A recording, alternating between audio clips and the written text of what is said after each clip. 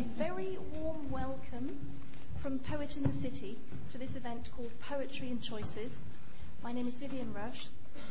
Poet in the City is absolutely delighted to be working with the LSE in this very exciting brand new literary festival, literary weekend, to add to London's literary scene. We think it is great and very important that the arts and social sciences should meet, especially here in this beautiful new academic building. And we'd like to thank the LSE for asking us to schedule 3 events this weekend, of which this is the second. For those of you who don't know us, Poet in the City is a registered charity committed to attracting new audiences to poetry, making new connections for poetry, and raising money to support poetry education, particularly through the placing of poets in schools. We also organise poetry events all over London, in venues ranging from the National Portrait Gallery to the Imperial War Museum, and literally from the Houses of Parliament to the Royal College of Psychiatry, as well as at a number of other colleges across London. Most recently, we started putting on poetry events at a brand new arts complex, King's Place, near King's Cross, which is also the new home of The Guardian and Observer newspapers. We've taken part in other arts and literary festivals, such as the City of London Festival and, most recently, Jewish Book Week. Part of Poet in the City's brief is to reach out to those who have never attended poetry events before or only rarely done so. Poet in the City's New Audiences initiative, launched in spring 2007 and managed by a committee of younger Poet in the City volunteers, has been very successful at doing this, including attracting many other under-25s, as well as introducing new poets and performers of poetry to existing audiences. Our latest figures show that, on average, 24% of our audiences have never attended a poetry event before, and another 27% rarely. But enough about that. Straight to this evening's poetry. It is with very special pleasure that I welcome this evening's first poet, John Mole, who is Poet in the City's Poet in Residence. As well as writing poetry for adults and children, John is a freelance journalist and lecturer, an experienced poetry broadcaster for BBC Radios 3 and 4, and an accomplished jazz clarinetist. Among poetry prizes to his credit are an Eric Gregory Award, a Cholmondeley Award, and a Signal Award. He has been writer-in-residence at Magdalen College, Cambridge, and the Poetry Society's Poet-in-Residence to the City of London. John also taught for many years and worked both in America and in Britain, and still often returns to schools to lead poetry workshops and to give readings. Most recently, John has written the libretto for a community opera which will be performed in St Albans Cathedral. There are a number of performances in May. So without further ado, please welcome John Mole.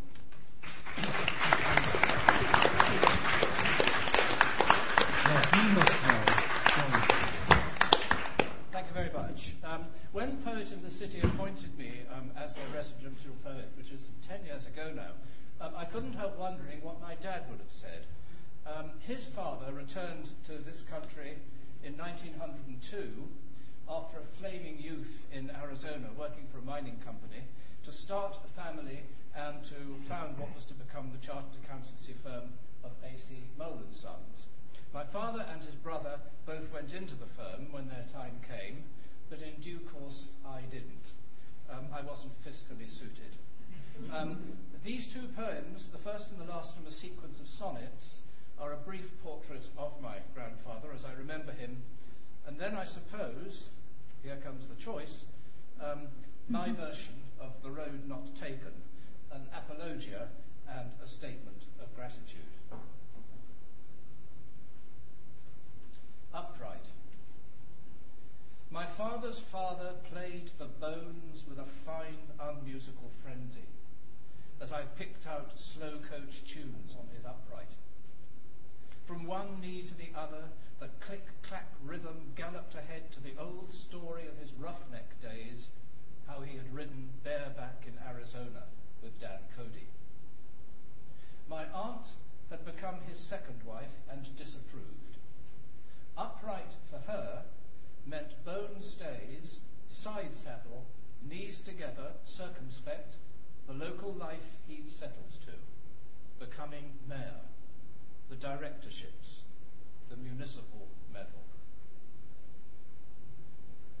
The way it was. No choice. You went into the firm because the firm was waiting for you. That's the way it was. Why allowed no answer other than because. Because I say so. It's your turn. And so my father did as he was told, making the best of it against the grain. He buckled down. He wouldn't ask again. The dreams I know he had were put on hold. They held for life and never let him go. The doctor he had hoped to train to be made of his practice of accountancy a curative release. To him I owe all I'm still learning from a selfless man who let me go my way, be what I am. Writing a poem, I think, is a continuous process of choice. And I recognize exactly what the poet W.S. Graham, in describing this, meant when he said, I have achieved some way of pleasure in putting the words together. The best is the world they put me in when I am choosing and discarding them. This next poem, then, called The Catch, is, I suppose, about my experience of that world. The Catch. Out on an island in the park, the trees seem dense with herons in a winged extension of whatever branch they choose. A high-rise occupancy, gathered in the early morning sun. But here on the lake's stone rim, a soloist is tuning for his catch. He takes a step or two, then pauses like a heartbeat missed, or, bronze legs riveted, becomes the statue of himself. His gaze is razor-sharp, intent on what the water holds, the stillness of its depths, or sudden surface movement, and the certainty that nothing less than singular attention serves. Quick light is dancing on the lake, its arabesque a sequined measure, but even a slight distracted glance aside would be the risk no artist takes. Learn from this heron at the edge, who holds his own in concentrated thought, then strikes the centre.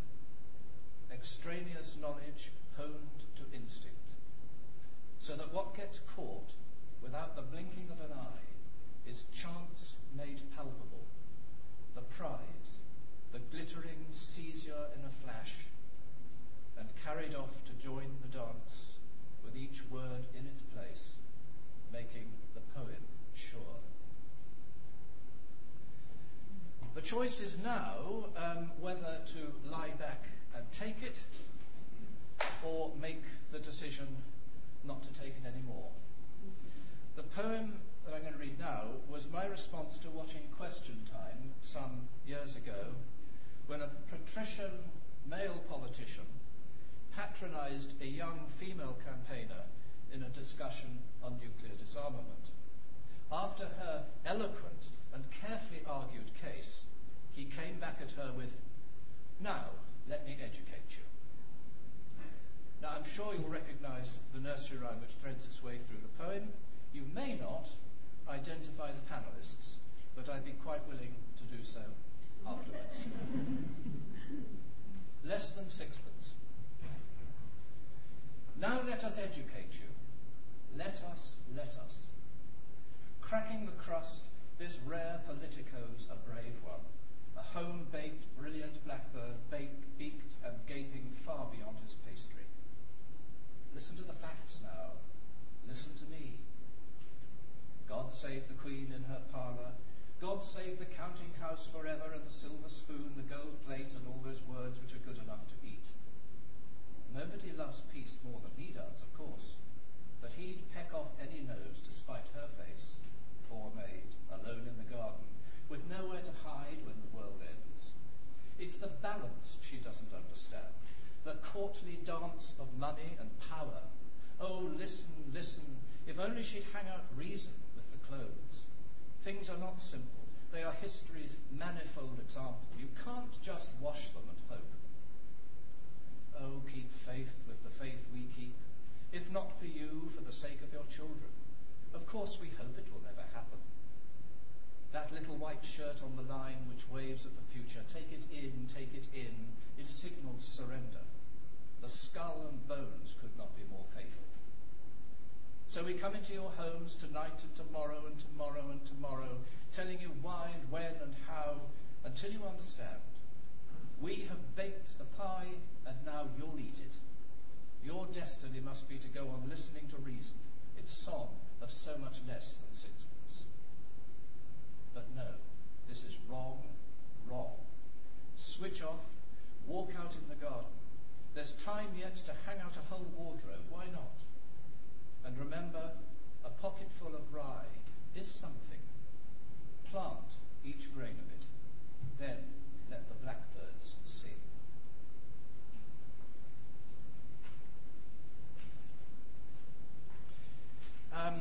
It's nearly time to choose the next poet laureate. So here's a bit of history.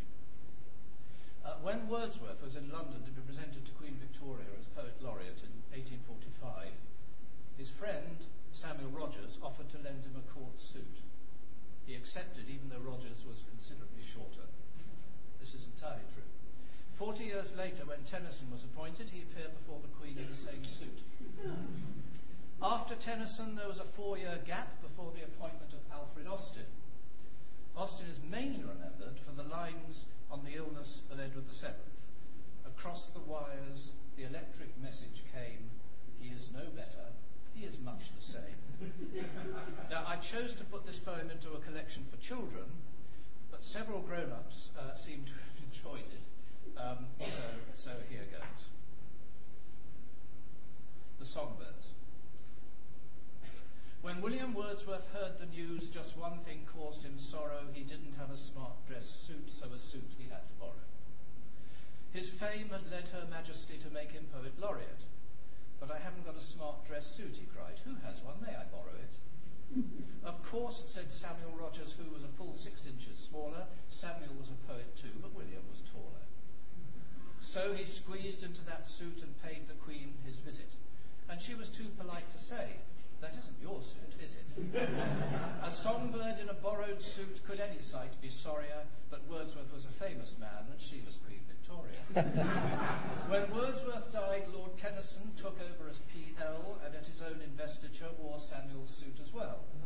He wore it as a tribute to that late great man of letters, but as he wasn't quite so tall, it fitted him much better. So when her proud new laureate walked through the royal door, the Queen was too polite to say, I've seen that suit before. When Tennyson died, the next PL was a man called Alfred Austin. He wore his own suit on the day, though we don't know what it cost him. We don't know either much about his verse. It's been forgotten. No doubt the Queen thought it was good, but some say it was rotten. And the last poem I'm going to read is about somebody. I began with the sonnet, so I'll end with the sonnet. It's about someone who, in the last couplet of the poem, makes a choice, and I'm completely impartial about whether it's the right or the wrong one, as you'll see. I also happen to be a devotee of a certain period of American movies, and if anyone shares my enthusiasm, you may recognize some of the references, but don't worry if you don't, because it's really all leading up to the couplet. Dream Girl. I was the girl who wrote to Noel Coward, dated Errol Flynn and Edward G., stiffened her upper lip for Leslie Howard, brought Clark Gable down on bended knee, drove around the block with Fred McMurray, rode the Ferris wheel with Orson Welles, told the Hayes Committee not to worry, promised Walter Pigeon wedding bells, followed Bogey's hat down every mean street, shared Paul Henry's last 2 cigarettes, tried in vain to fathom Sydney Green Street, settled George Raft's hash by placing bets. I was the girl who almost lost her head Thank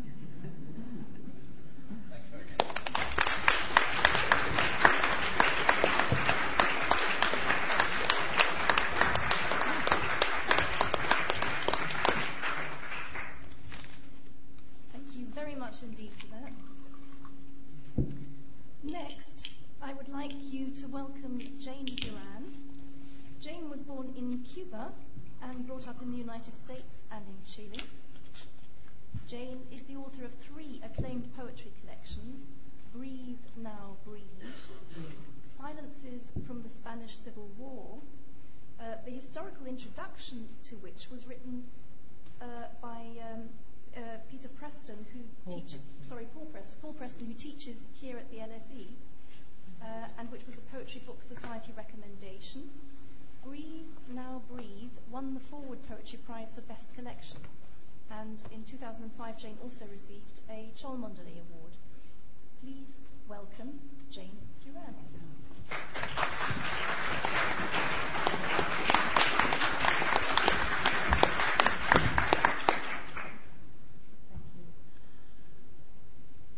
Well, I'm going to read from 2 collections. Silences from the Spanish Civil War will be the first. Can you hear me? The back is clear. Sounds not good.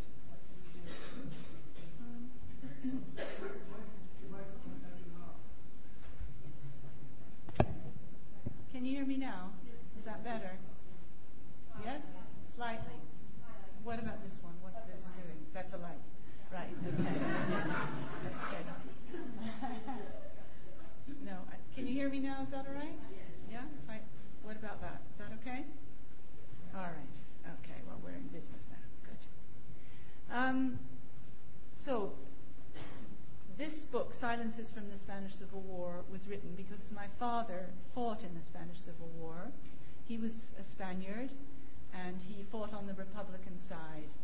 And I'm sure all of you know about the Spanish Civil War, but it took place between 1936 and 1939.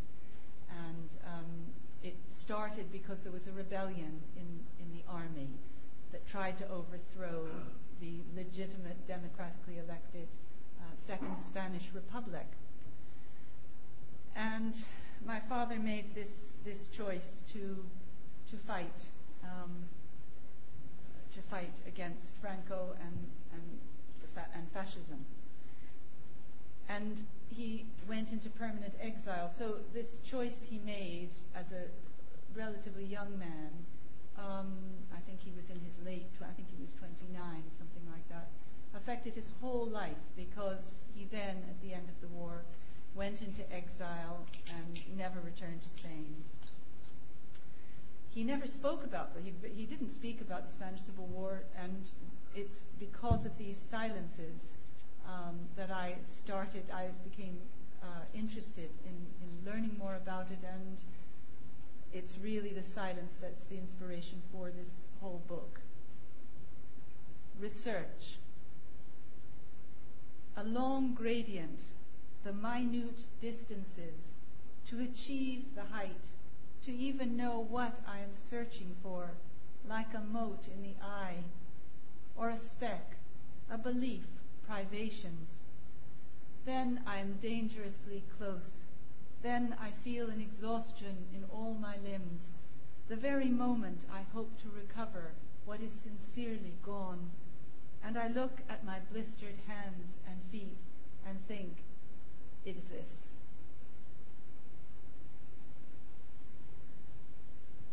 The next poem, which is called Maestrazgo, is a mountain range which spans Aragon and Castellon. Very rugged, very harsh mountain range. And it's also the site of the retreat of the Republican Army, a long retreat in 1938. But this poem is also about my father's decision to join the militia and fight against Franco and the generals who did the coup. Maestrazgo.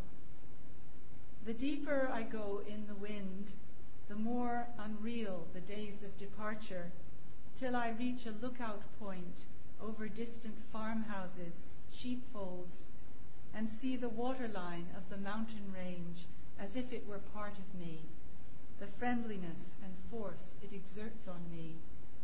My father said goodbye. He joined the militia. Everything is lifted up and dries. It is a long way down from all parched things.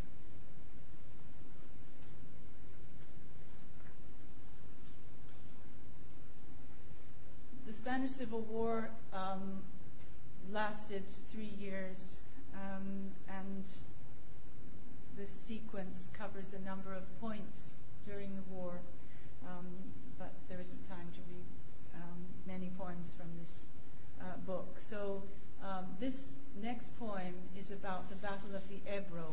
The Battle of the Ebro took place at a point in the war when effectively the Republicans were, you could see the writing on the wall, they were defeated. But this was a last effort to turn the tide of the war, in which the Republicans attacked across the Ebro River, and there was a battle to try and break through, and there was a battle that lasted almost 4 months. And there are a few lines from a song, an old Spanish song, which the lines are Al alba venid buen amigo, venid a la luz del día, which means come to the dawn, my friend, come to the light of day. Crossing at Miravet, 1938. The houses rise up before me unexpectedly. I can finally see the valley and the strenuous glimmer that is the Ebro, a ferry under the poplars, no ferryman. There is a changing distance to cover. I listen to the poplars while I'm waiting for the ferry and look across at the climbed streets and abandoning houses. My father sings at the piano. He closes his eyes. Al alba venid, buen amigo, venid a la luz del día. I am patient till dawn, when the soldiers will enter the Ebro to cross to Miravet, holding their rifles high above the water.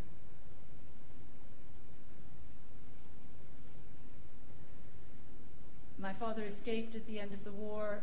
He escaped to England. He met my mother in England, and they went together to live in America. And as I say, he didn't return to Spain, but his brother and his sisters remained in Spain. And he did go to Morocco and meet his brother and one of his sisters there. And he could see the coast of Spain from Tangiers. Coastline, 1960. When you see your country for the first time again from another country, turn back to the cafe tables and conversation. Your brother and sister have come from Madrid and Las Palmas to meet you here in Tangiers. They have grandchildren now. There are colonies of seaweed, bottles, fast boats come from there, swinging and altering between the two coasts.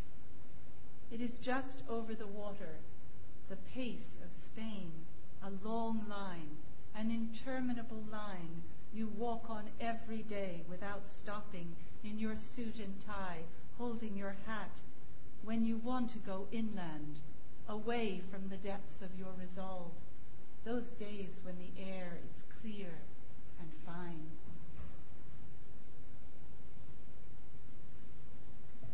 And now I'll read a few poems from my book, Coastal, from a sequence which is called Zagarit.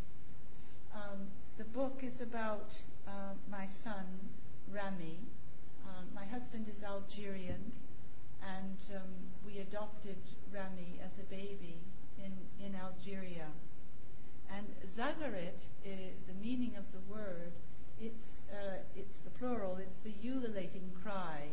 So it's ululating cries that women make at celebrations, and in Algeria at weddings you hear that cry. It's very piercing, very high-pitched. The mat. When you first arrived, we put you on a mat with whatever we had to hand, a pillowcase, a shawl. It was June. The shutters were closed to leave out the dazzling heat of Algiers, so you could rest. I lay down beside you. You were 2.5 months old. Days before, it had been Mouloud, and the fireworks lasted all night. I had imagined you in your cot in the children's home, hearing the explosions. Then there were those roars in the demonstration, tear gas grenades, a depot burning, and smoke that billowed over the whole city. And there were the babies in the other cots who cried every day, each in his own abandonment. For weeks after you came to me, you would sleep with your hands over your ears. I wanted to offer you a kind of quiet here, but I was exhausted already. Just your delicacy and fast, tiny breaths exhausted me. Just the pressure of knowing you were with us at last. But I lay down beside you. I put my face near yours so I could hear each breath. Together we began our search for quiet.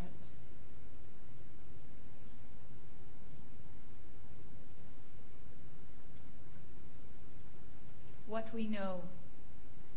We know where you were born, in the Parnay Hospital at Hussein Dey.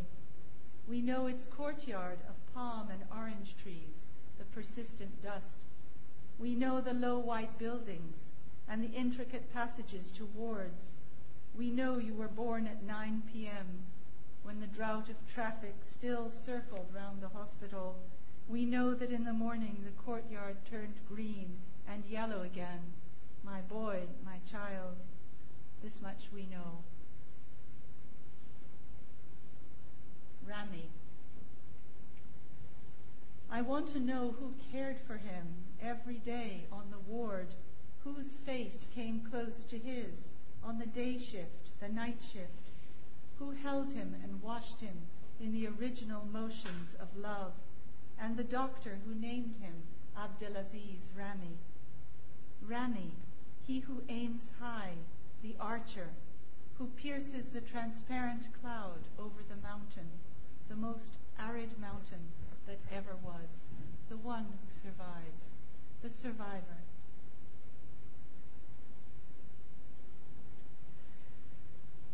It's wonderful how quickly children grow, and in fact, I was watching Rami today play basketball.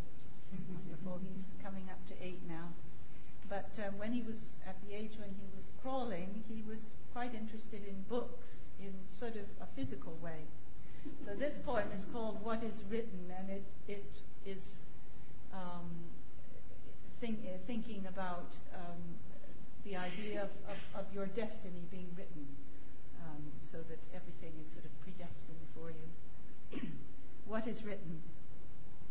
The way you look at your book, crawl round, lie over it, turn numbers of pages at a time, and sit and put your face down to look deeply into the words.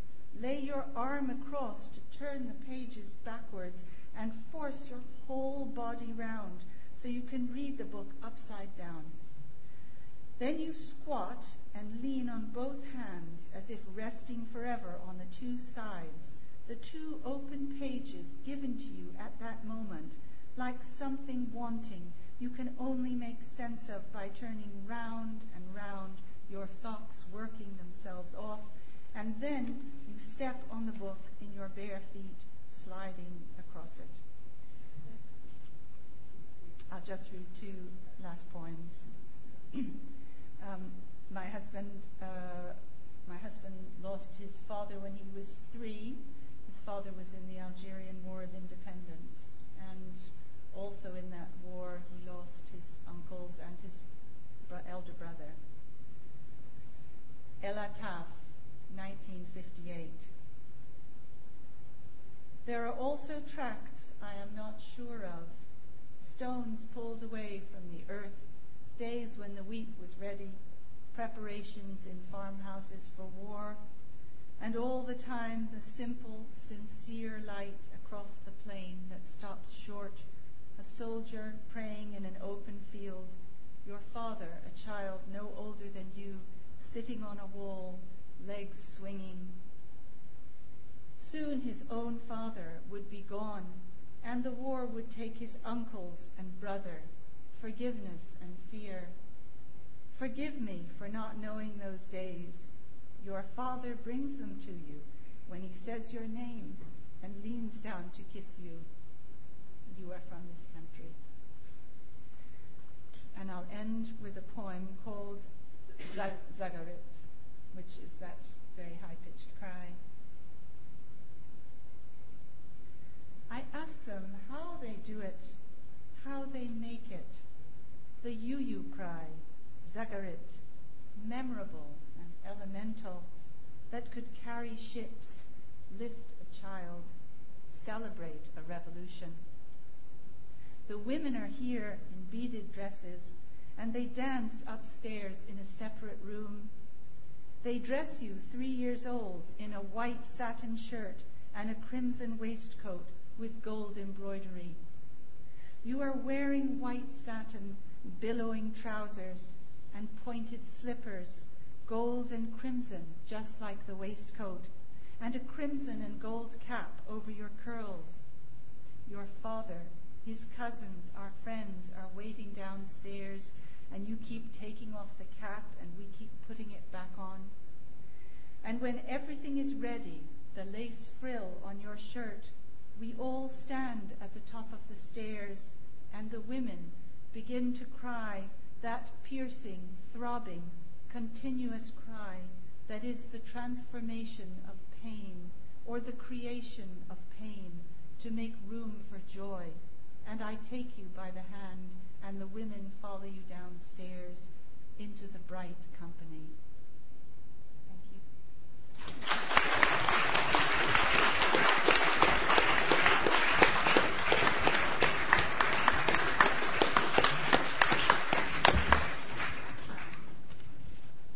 Thank you very much indeed for that. Our next poet comes from Wales. Robert Minhinnick grew up near Bridgend and studied at Aberystwyth and Cardiff. As well as a poet, he is an active environmental campaigner, and in fact I understand co-founded Friends of the Earth in Cymru in Wales. He's a prize-winning essayist as well as poet, having published the collections Watching the Fire Eater and Badlands, which were essays about post-communist Albania, California and the state of Wales and England, and Green Agenda, essays on the environment of Wales. His book, To Babel and Back, won the 2006 Wales Book of the Year Award, and his debut novel, Sea Holly, 2007, was shortlisted for the 2008 Ondaatje Prize.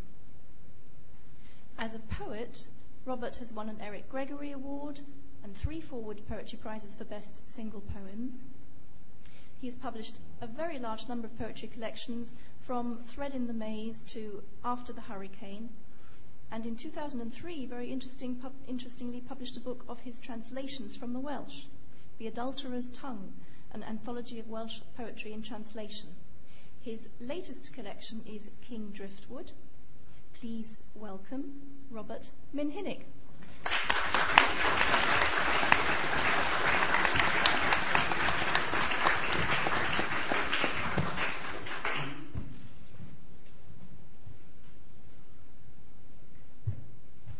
I threw a dart, and it won me my wife.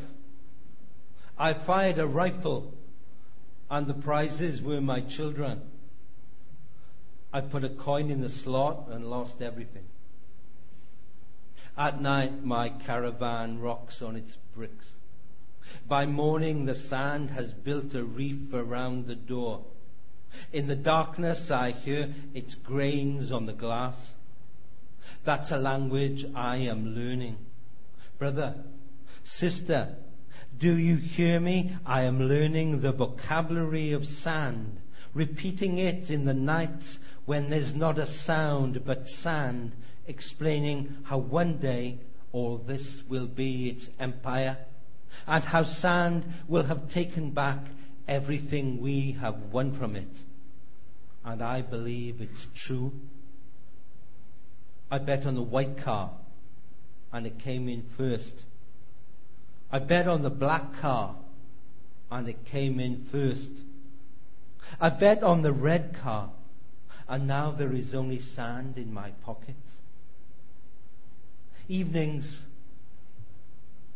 I'm in the arcades. Penny Falls, video poker. I'm there with a gang who always turn up at the same time.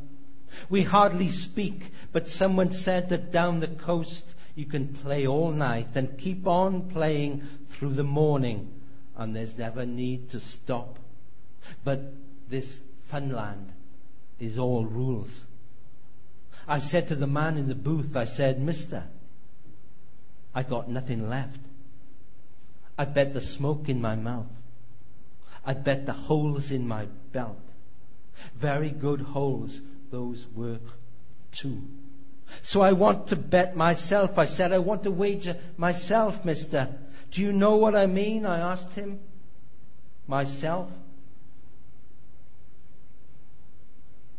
"Go home," he said. "We're closing now." He didn't understand how serious I am. I'm nothing in this world if not serious. So I watch the wheel where my children sit in the sky, and the carousel where my wife rides her painted horse. I bet on the red, and off they went. Any other day the red would have won. Now, how faint those voices are above the fair. At night, in the caravan, I lie on the floor. The sand lies on the floor beside me. It strokes my hair. I lie on the caravan floor naked because today I lost my clothes on the Colossus. And the sand whispers to me, "I love you," says the sand. "Do you understand?" it says. Even the sea is silent. "I love you," says the sand. "Would you like me to tell you a story?" And the sand keeps whispering. It puts its tongue into my ear. "Did you ever hear?" asks the sand. "Did you ever hear how much gold there is in a mouthful of seawater?"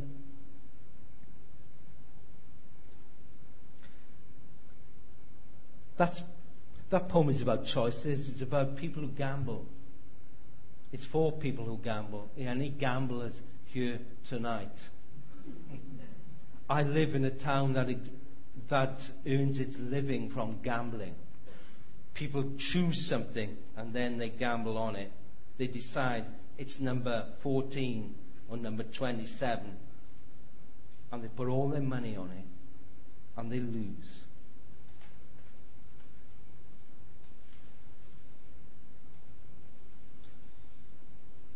War is a choice. This is a war poem.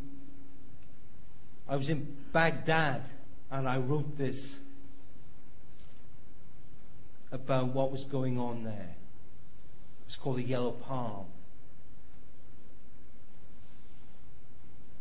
As I made my way down Palestine Street, I watched a funeral pass.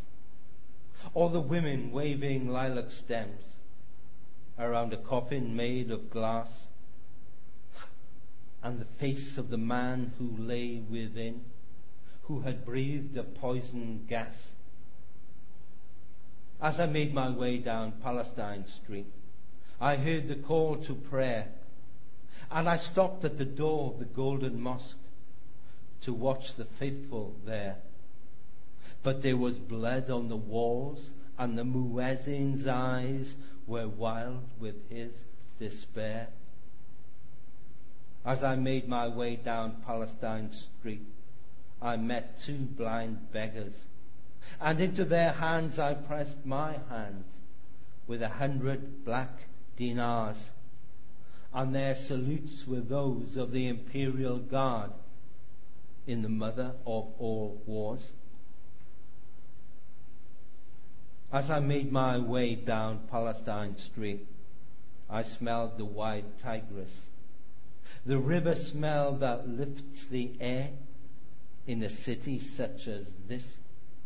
But down on my head fell the barbarian sun that knows no armistice. As I made my way down Palestine Street, I saw a cruise missile, a slow and silver caravan on its slow and silver mile, and a beggar child turned up his face and blessed it with a smile. As I made my way down Palestine Street, under the yellow palms, I saw their branches hung with yellow dates, all sweeter than salams. And when that same child reached up to touch, the fruit fell in his arms.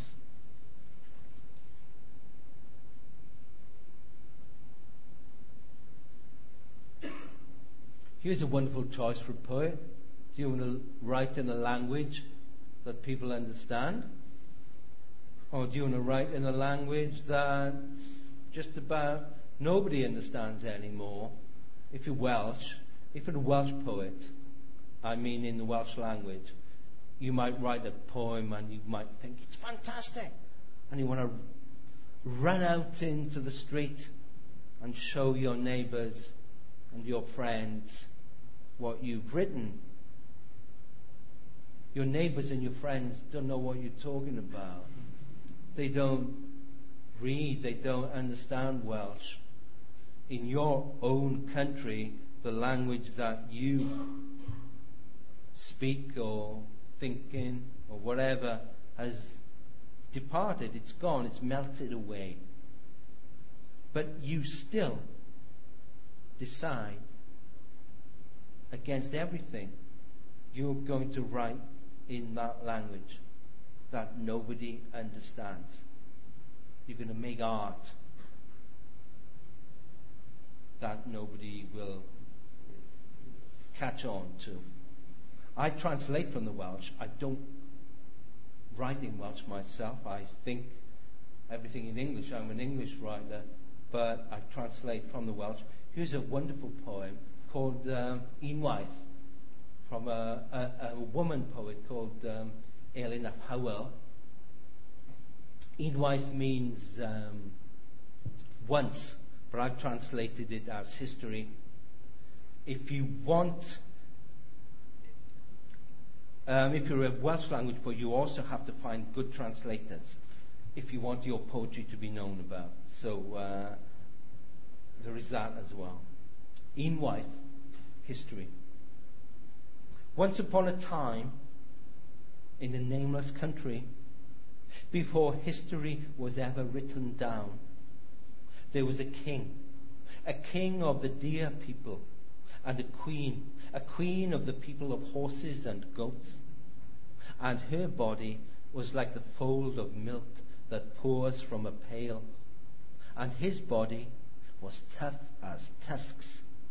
And they were married when they were 7 years old, and they lived together for half a century and raised 12 children. And the queen would embroider in her boudoir, and the king would send his voice thundering through the forest. And although they could not love one another, she stroked his hair in the eye of her needle, and he touched her breast when he pulled his arrow from a doe. In the end, when the gold and gilt were gone, and the blood-rich wine was gone, and the silks were gone, and the ambassadors gone back to the countries of ginger and indigo, this king and this queen died. And they were buried in the same place. She in her cloak of horsehair, and he, according to the custom of the deer people, with antlers dark as iron upon his head. and the rain still falls upon their grave.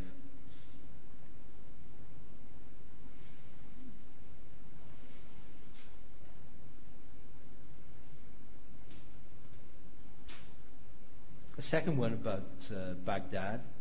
Do you want to write about, the question is, do you choose to write about a place like this? And I adopted that challenge. Not sure if the poem works, but it's called The Tooth.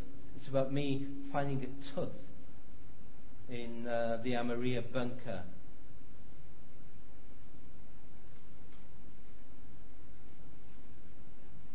In your head I whisper, a tooth, blue as a cinder. And I ask, coward, whose pain is it anyway? Your cells are a blizzard, your mind a rag book. Yet I dream you into growth, luscious as papaya flesh around my black seed. Why this need to condemn? I have felt your bones gasp in their foundry, and at night you do not know, but I have heard your blood like a bench of silversmiths pause at its work, then continue. Once I dreamed you inside a laboratory when you stared at a kernel of phosphorus until it sprouted fire, and 30 years later ached in your skull as you stooped in the shelter of Amaria to pick the tooth of a child like a rice grain from the ash. We've been together such a long time now, and my roots go all the way down.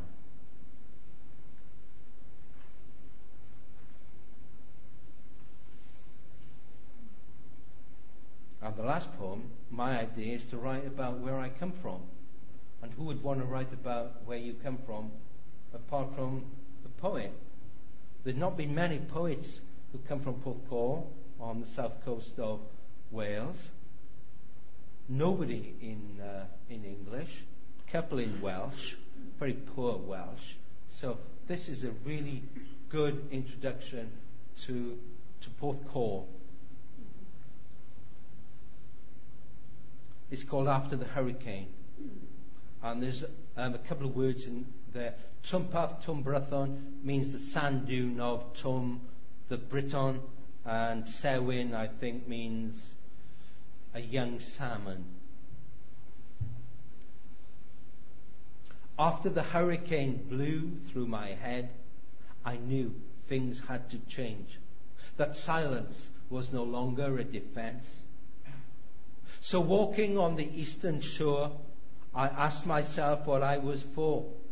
And on that beach I picked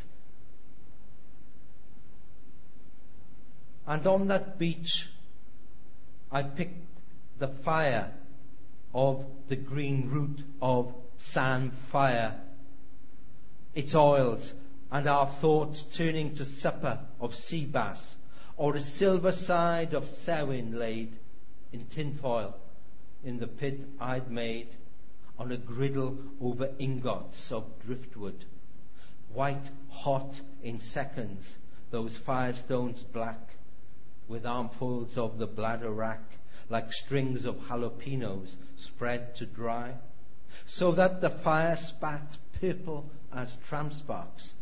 Its smoke assailed to the northeast, and as night fell, we saw spectres in that auditorium, our shadows in the salty flame, giants as the blaze grew higher, crowned with pluckings of samphire. And then behind us on the dune another light appeared, and soon another, further up the bay, and voices, if we listened carefully, some soft, some crazed, in the darkness where the fires blazed. White lightning drinkers under the flickering meniscus of the dog star, and speed freaks, midnight histrionics, mad as sand fleas round the beacon on the summit of Twmbrython, ambassadors of turbulence whose private language yet made sense. Then deep in the dew pits of the warren, the nightjar's prophalamium to a new moon. True voices all, in the dark's confessional, admitting the imperative that how we speak is how we live, and even our deliriums are more than debris of our dreams. So when I heard the hurricane, I guessed it might not come again. But what it offers is the choice to use or not a tiny voice, and watch it flaring like a spark in Duneland's Neolithic dark, and maybe the next morning find the fire has left a frost behind.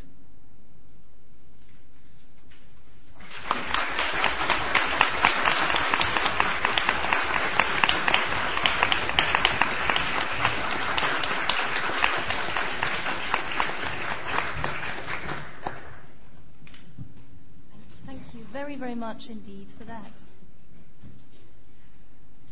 And our final poet tonight is Jo Shapcott, one of the UK's best-loved poets.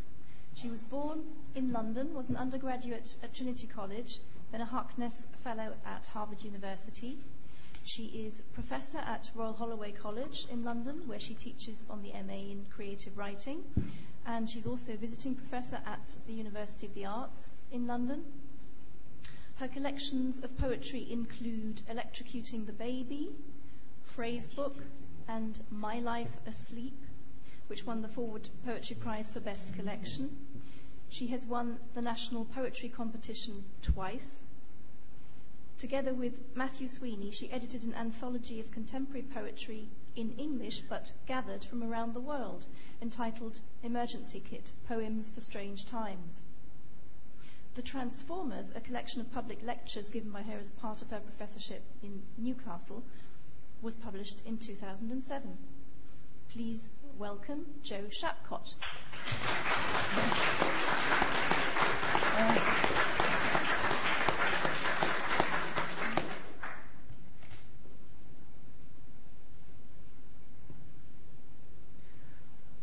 Lots of problems with choices, and I think maybe poets are the most indecisive people I know. Perhaps we can discuss that later.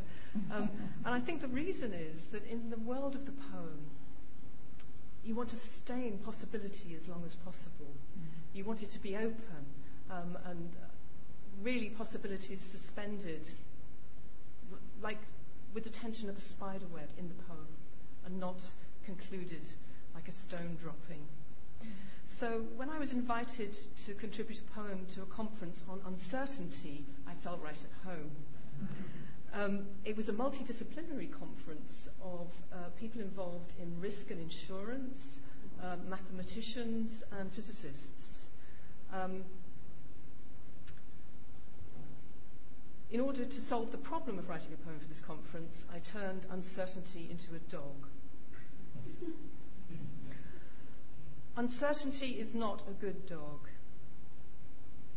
Uncertainty is not a good dog. She eats bracken and sheep shit, drops her litters in foxholes and rolls in all the variables, wriggling on her back until she reeks of them, until their scents are her scents. She takes sudden windy routes through hummocks, cairns and ditches, so you can't spot where she is and acknowledge her velocity at the same time. She's fidgety, but still careful to snuffle through all the mud on the trail. She can't see in the dark, but bumps her snout on the overhang lapping the path. Daylight's no better. She has to screw her eyes tight against the glare and, panting, just risk it, following her nose across the landscape, her tongue brighter than probability, brighter than heather, wimberry and scree. An important choice for poets, and I think maybe for everything, is how you see things, whether you see them as up or down, as in this poem, which is called Of Mutability. Too many of the best cells in my body are itching, feeling jagged, turning raw in this spring chill. It's 2004, and I don't know a soul who doesn't feel small among the numbers, razor small. Look down these days to see your feet mistrust the pavement and your blood tests turn the doctor's expression grave. Look up to catch eclipses, gold leaf, comets, angels, chandeliers out of the corner of your eye. Join them if you like, learn astrophysics or learn folk song, human sacrifice, mortality, flying, fishing, sex without touching much. Don't trouble, though, to head anywhere but the sky.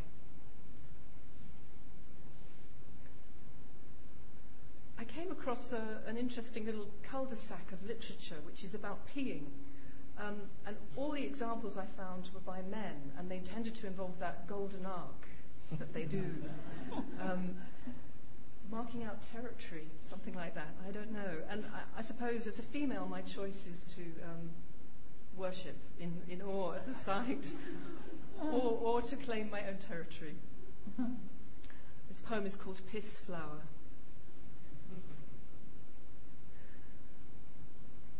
I can't pretend to a golden parabola or to the downing of many pints for making magnificent water. I can't begin to write my name, no, not even my pet name, in the snow, except in pointless, unreadable script. But I can print a stream of bubbles into water with a velocity you'd have to call aesthetic.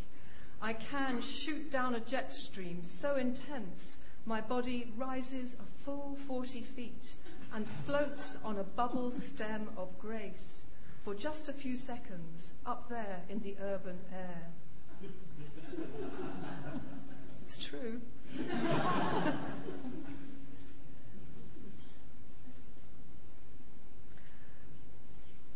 The next poem is about a kind of paralysis that you get when you don't make the choice, a kind of stasis. It's called For Summer. The lie is light over your heart. You will do nothing about it.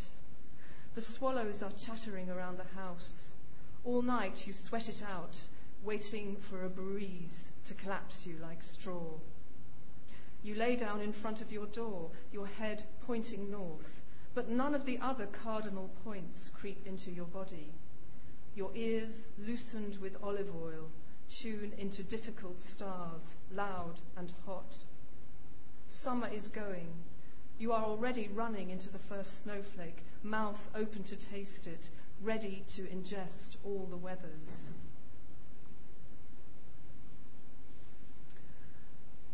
As we age, our choices contract. My very, very old auntie is hurtling into dementia, and her choices are contracting all the time, particularly as she loses memory and language. We've always talked a lot, and we still do. This poem marks a kind of conversation between us. The words are not what we say, but perhaps what we would say if we could. Somewhat unravelled. Auntie stands by the kettle, looking at the kettle, and says, help me, where is the kettle? I say, little auntie, the curlicues and hopscotch grids unfurling in your brain have hidden it from you. Let me make you a cup of tea. She says, but I can still do my crossword, can't I? Not the difficult one, though, the one with the was name, cryptic clues, not that. I say, auntie, little auntie, we were never cryptic, so let's not start now. I appreciate your straight-on talk, the built-up toilet seats, the way you wish poetry were just my hobby, our cruises on the stair lift, your concern about my weight, the special seat in the bath. We know where we are. She says, nurse told me I furniture walk around the house, holding onto it, I mean, and that it is good. Do I do that? I say, little auntie, You are a plump armchair in flight, a kitchen table on a difficult hike without boots. You do the sideboard crawl like no one else. You are a sofa rumba. You go to sleep like a rug. She says, I don't like eating. Just as well you've got a good appetite. I say, littlest auntie, my very little auntie, because she is shrinking now in front of me. Let me cook for you. A meal so wholesome and blimmin' pungent with garlic, you will dance on it and eat it through your feet. Then she says, don't you ever want to go to market and get lost in all the pots, knickers and random fabric? Don't you want to experiment with snow, hide out in drifts, see if you can cover your body with a layer only one snowflake thick? Don't you want to sell your nail clippings online? She says, look at you with all your language. You never became the flower your mother wanted, but it's not too late. Come with me and rootle in the earth outside my front window. Set yourself in the special bed, the one only Wasname is allowed to garden, and we will practice opening and closing, and we'll follow the sun with our faces until the cows come home. The last poem I'm going to read is about the kind of choices we make as writers when writing. I got to know a neuroscientist who was interested in creativity, and his idea about any kind of creativity was to do with a concept called latent inhibition. That is the ability to filter out all the irrelevant stimuli around you. And it's a very strong process that we have. Otherwise, if we absolutely apprehended everything around, we'd go mad. We couldn't assess everything at once. But he felt for creativity to happen, latent inhibition has to lift. New pathways have to be made. Composition. And I sat among the composition. And I sat among the dust motes, my pencil sounding loud on the page, and a blast of sun hit a puddle, and a distant radio told the news. I saw a winter tree, and then eternity trembled, and my fingers smelled of garlic from before, and the window was smeary, the teacups wanted washing, and the Gulf Stream was slowing, and oh, my hips ached from sitting. My brain's not right, really. It's latent inhibition, so way out that even a hangnail thrilled. I was drowning in possibility, while underneath the world an ice shelf collapsed into the sea, and a cat with a white-tipped tail walked by, and somewhere in my body the change cells gathered, and my hair was damp on my neck, and I prayed to be disturbed, and hurricanos whirled and hissed. My nose itched, my ears hurt, and then there was this. Thank you.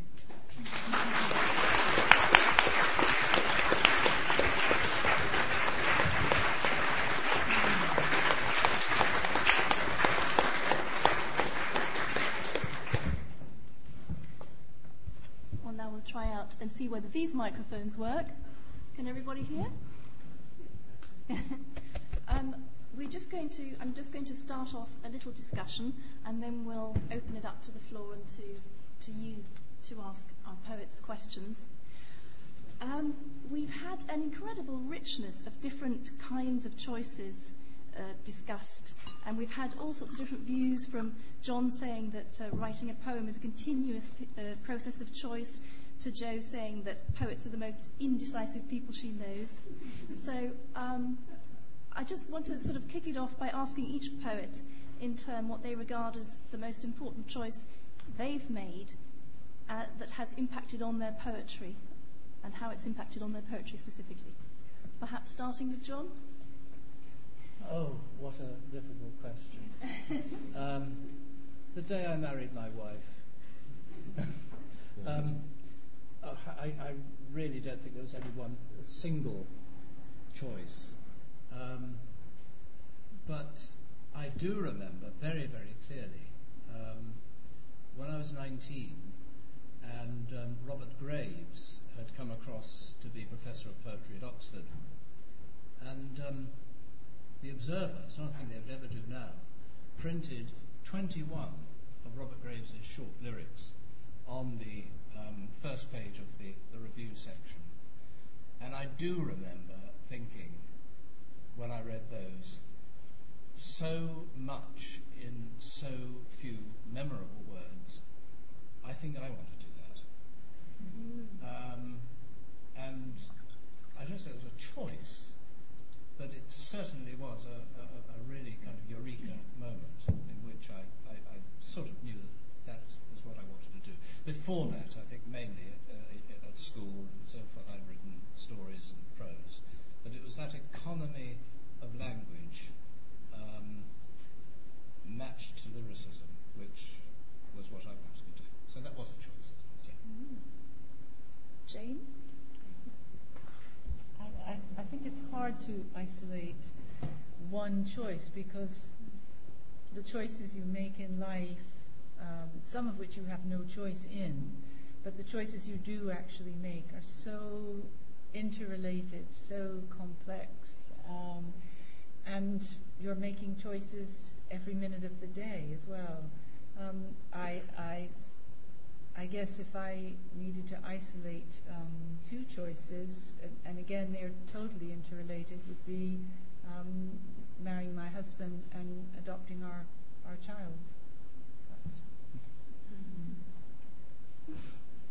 Robert?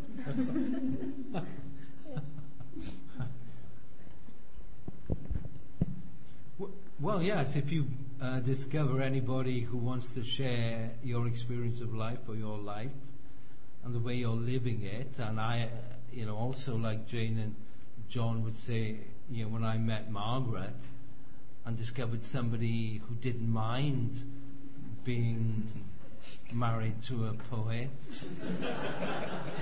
he was an extraordinary person and very tolerant and broad, and that was for me a major decision, and that changed everything for me, to think you had an ally for life, maybe.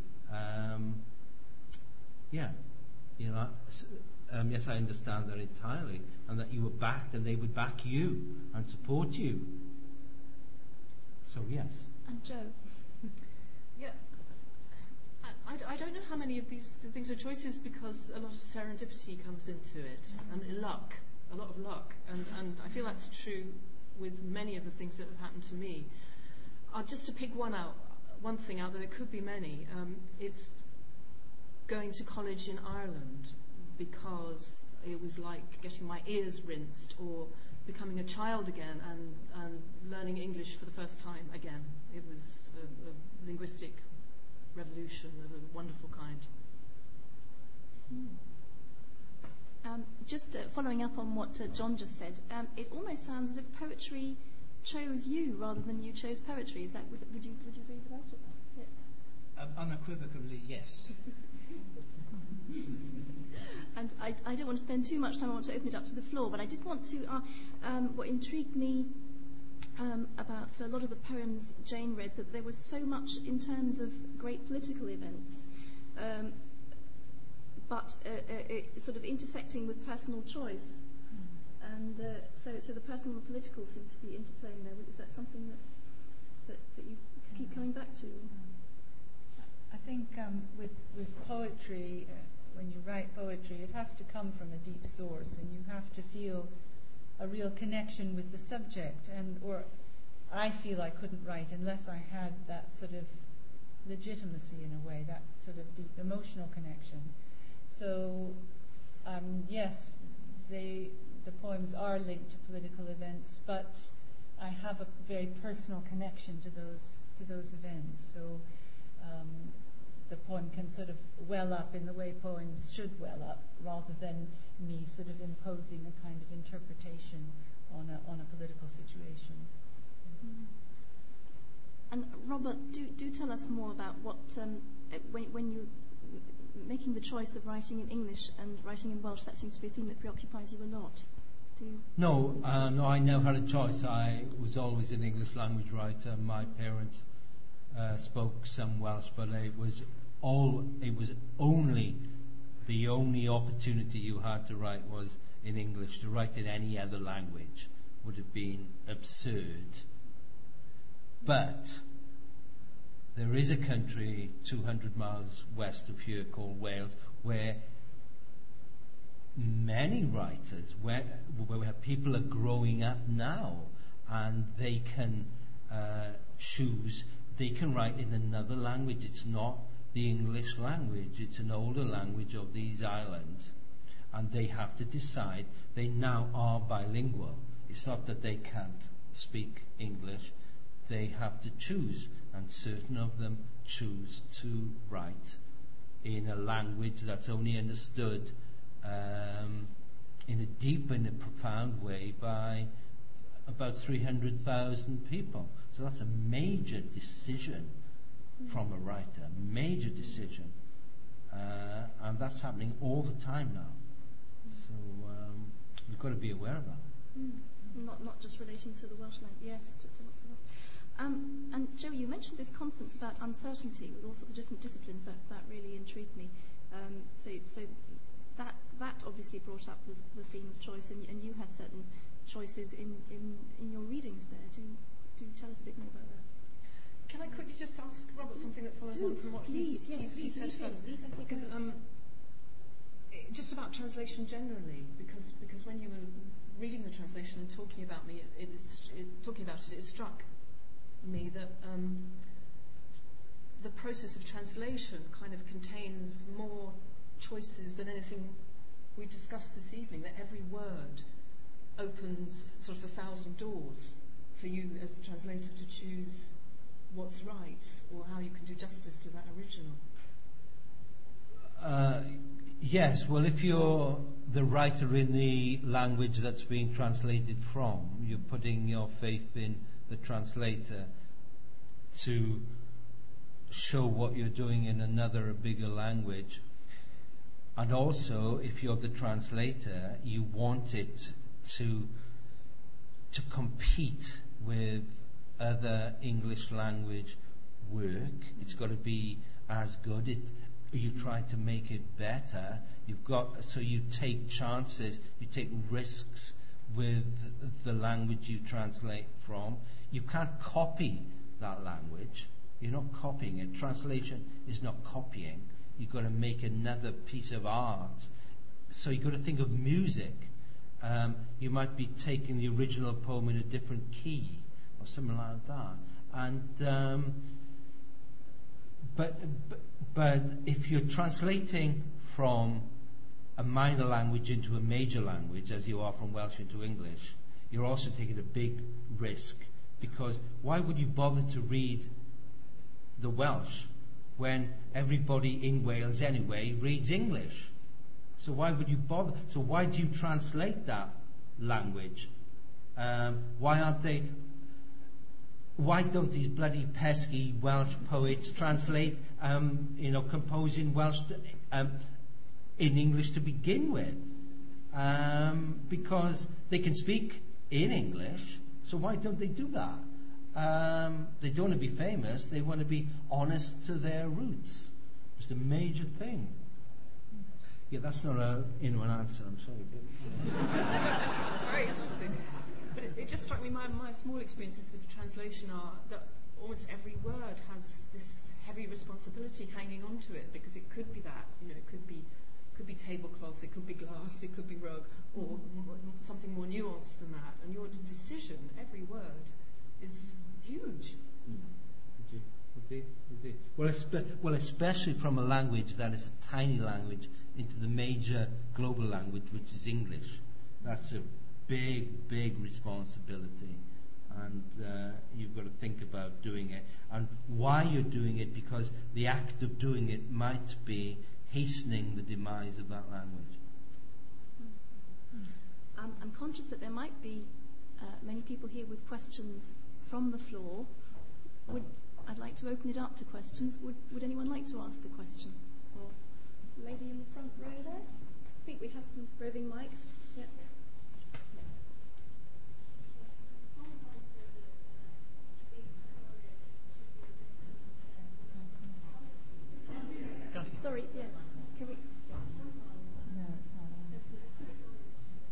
Is it switched on? I think it might not be switched on. No. Right, okay.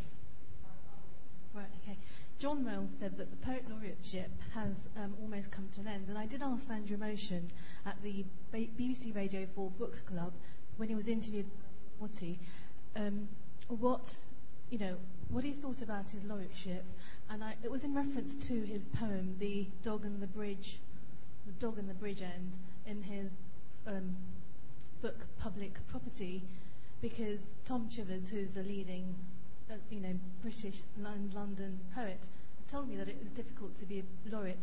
So what do you think of laureateship, and who do you think is going to be the next laureate? Well, don't ask me. I mean, the first point is that if I didn't say, or if I did say I shouldn't have, that laureateship was coming to an end. I was doing a little historical survey that went up to Alfred Austin, and incidentally, there was this 4-year gap between the Tennyson's death and the new one, because the only two people in the running apparently were Swinburne and Morris, and William Morris decided that he didn't want to do it. Probably it could well have been for political reasons in Morris's case. I don't know. I mean, certainly I wouldn't like to guess who the next laureate would be. It's certainly not going to be me. But I think that the nature of the laureateship probably has changed very much. Well, first of all, by making it a 10-year appointment. And it's going to be sort of, as I understand it now, a 10-year appointment. It's also become more of a civic responsibility now. And Andrew Motion has covered the waterfront, I think, in places that he's appeared and places he's given his blessing to.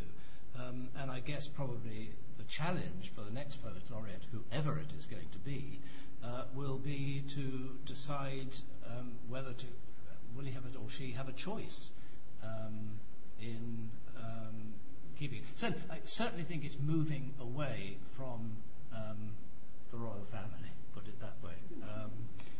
It'll become more of a Republican appointment, I suspect. But I don't know what others think. But who is going to be, I have no clue. Does anyone of our other poets want to comment on the laureateship or its changing role, or want to gamble on who it might be?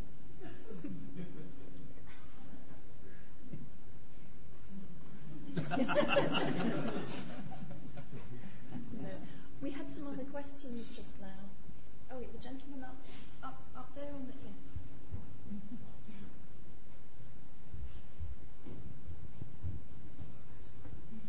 Thank you very much. I was just curious if words go into the ether, or if words are gold, then can the panel just say a quick word regarding countries that they live in, if the relationship with these countries are more important than, perhaps I'm taking a stab at it, family relationships, where they write and what they think, and their allegiance or alliances to a country or respective countries, if that's of paramount importance or not.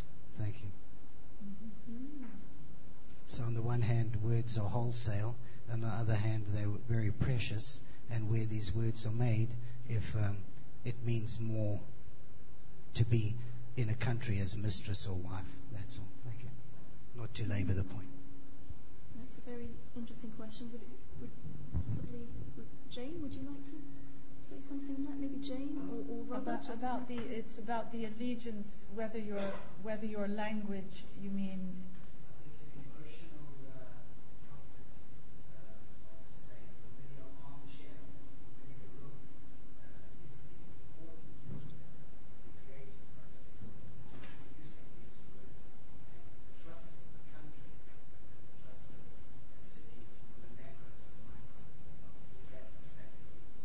I think it's very helpful if you're writing in the language you're writing in, you happen to live in a country which speaks that language, especially in poetry. I think it would be very hard to live in another country where it's not, or for people who live in London and who are poets and come from other countries, Middle Eastern countries and so on, and continue to write in their own language. and they're living in a culture which isn't theirs. The American culture and the English culture are close but very different. And for instance, I think the kind of voice that I have in my poetry is a sort of combination of different cultures, but certainly very strong in it is the American culture. I don't know, that's a little partially your question. Would anyone else? Exactly.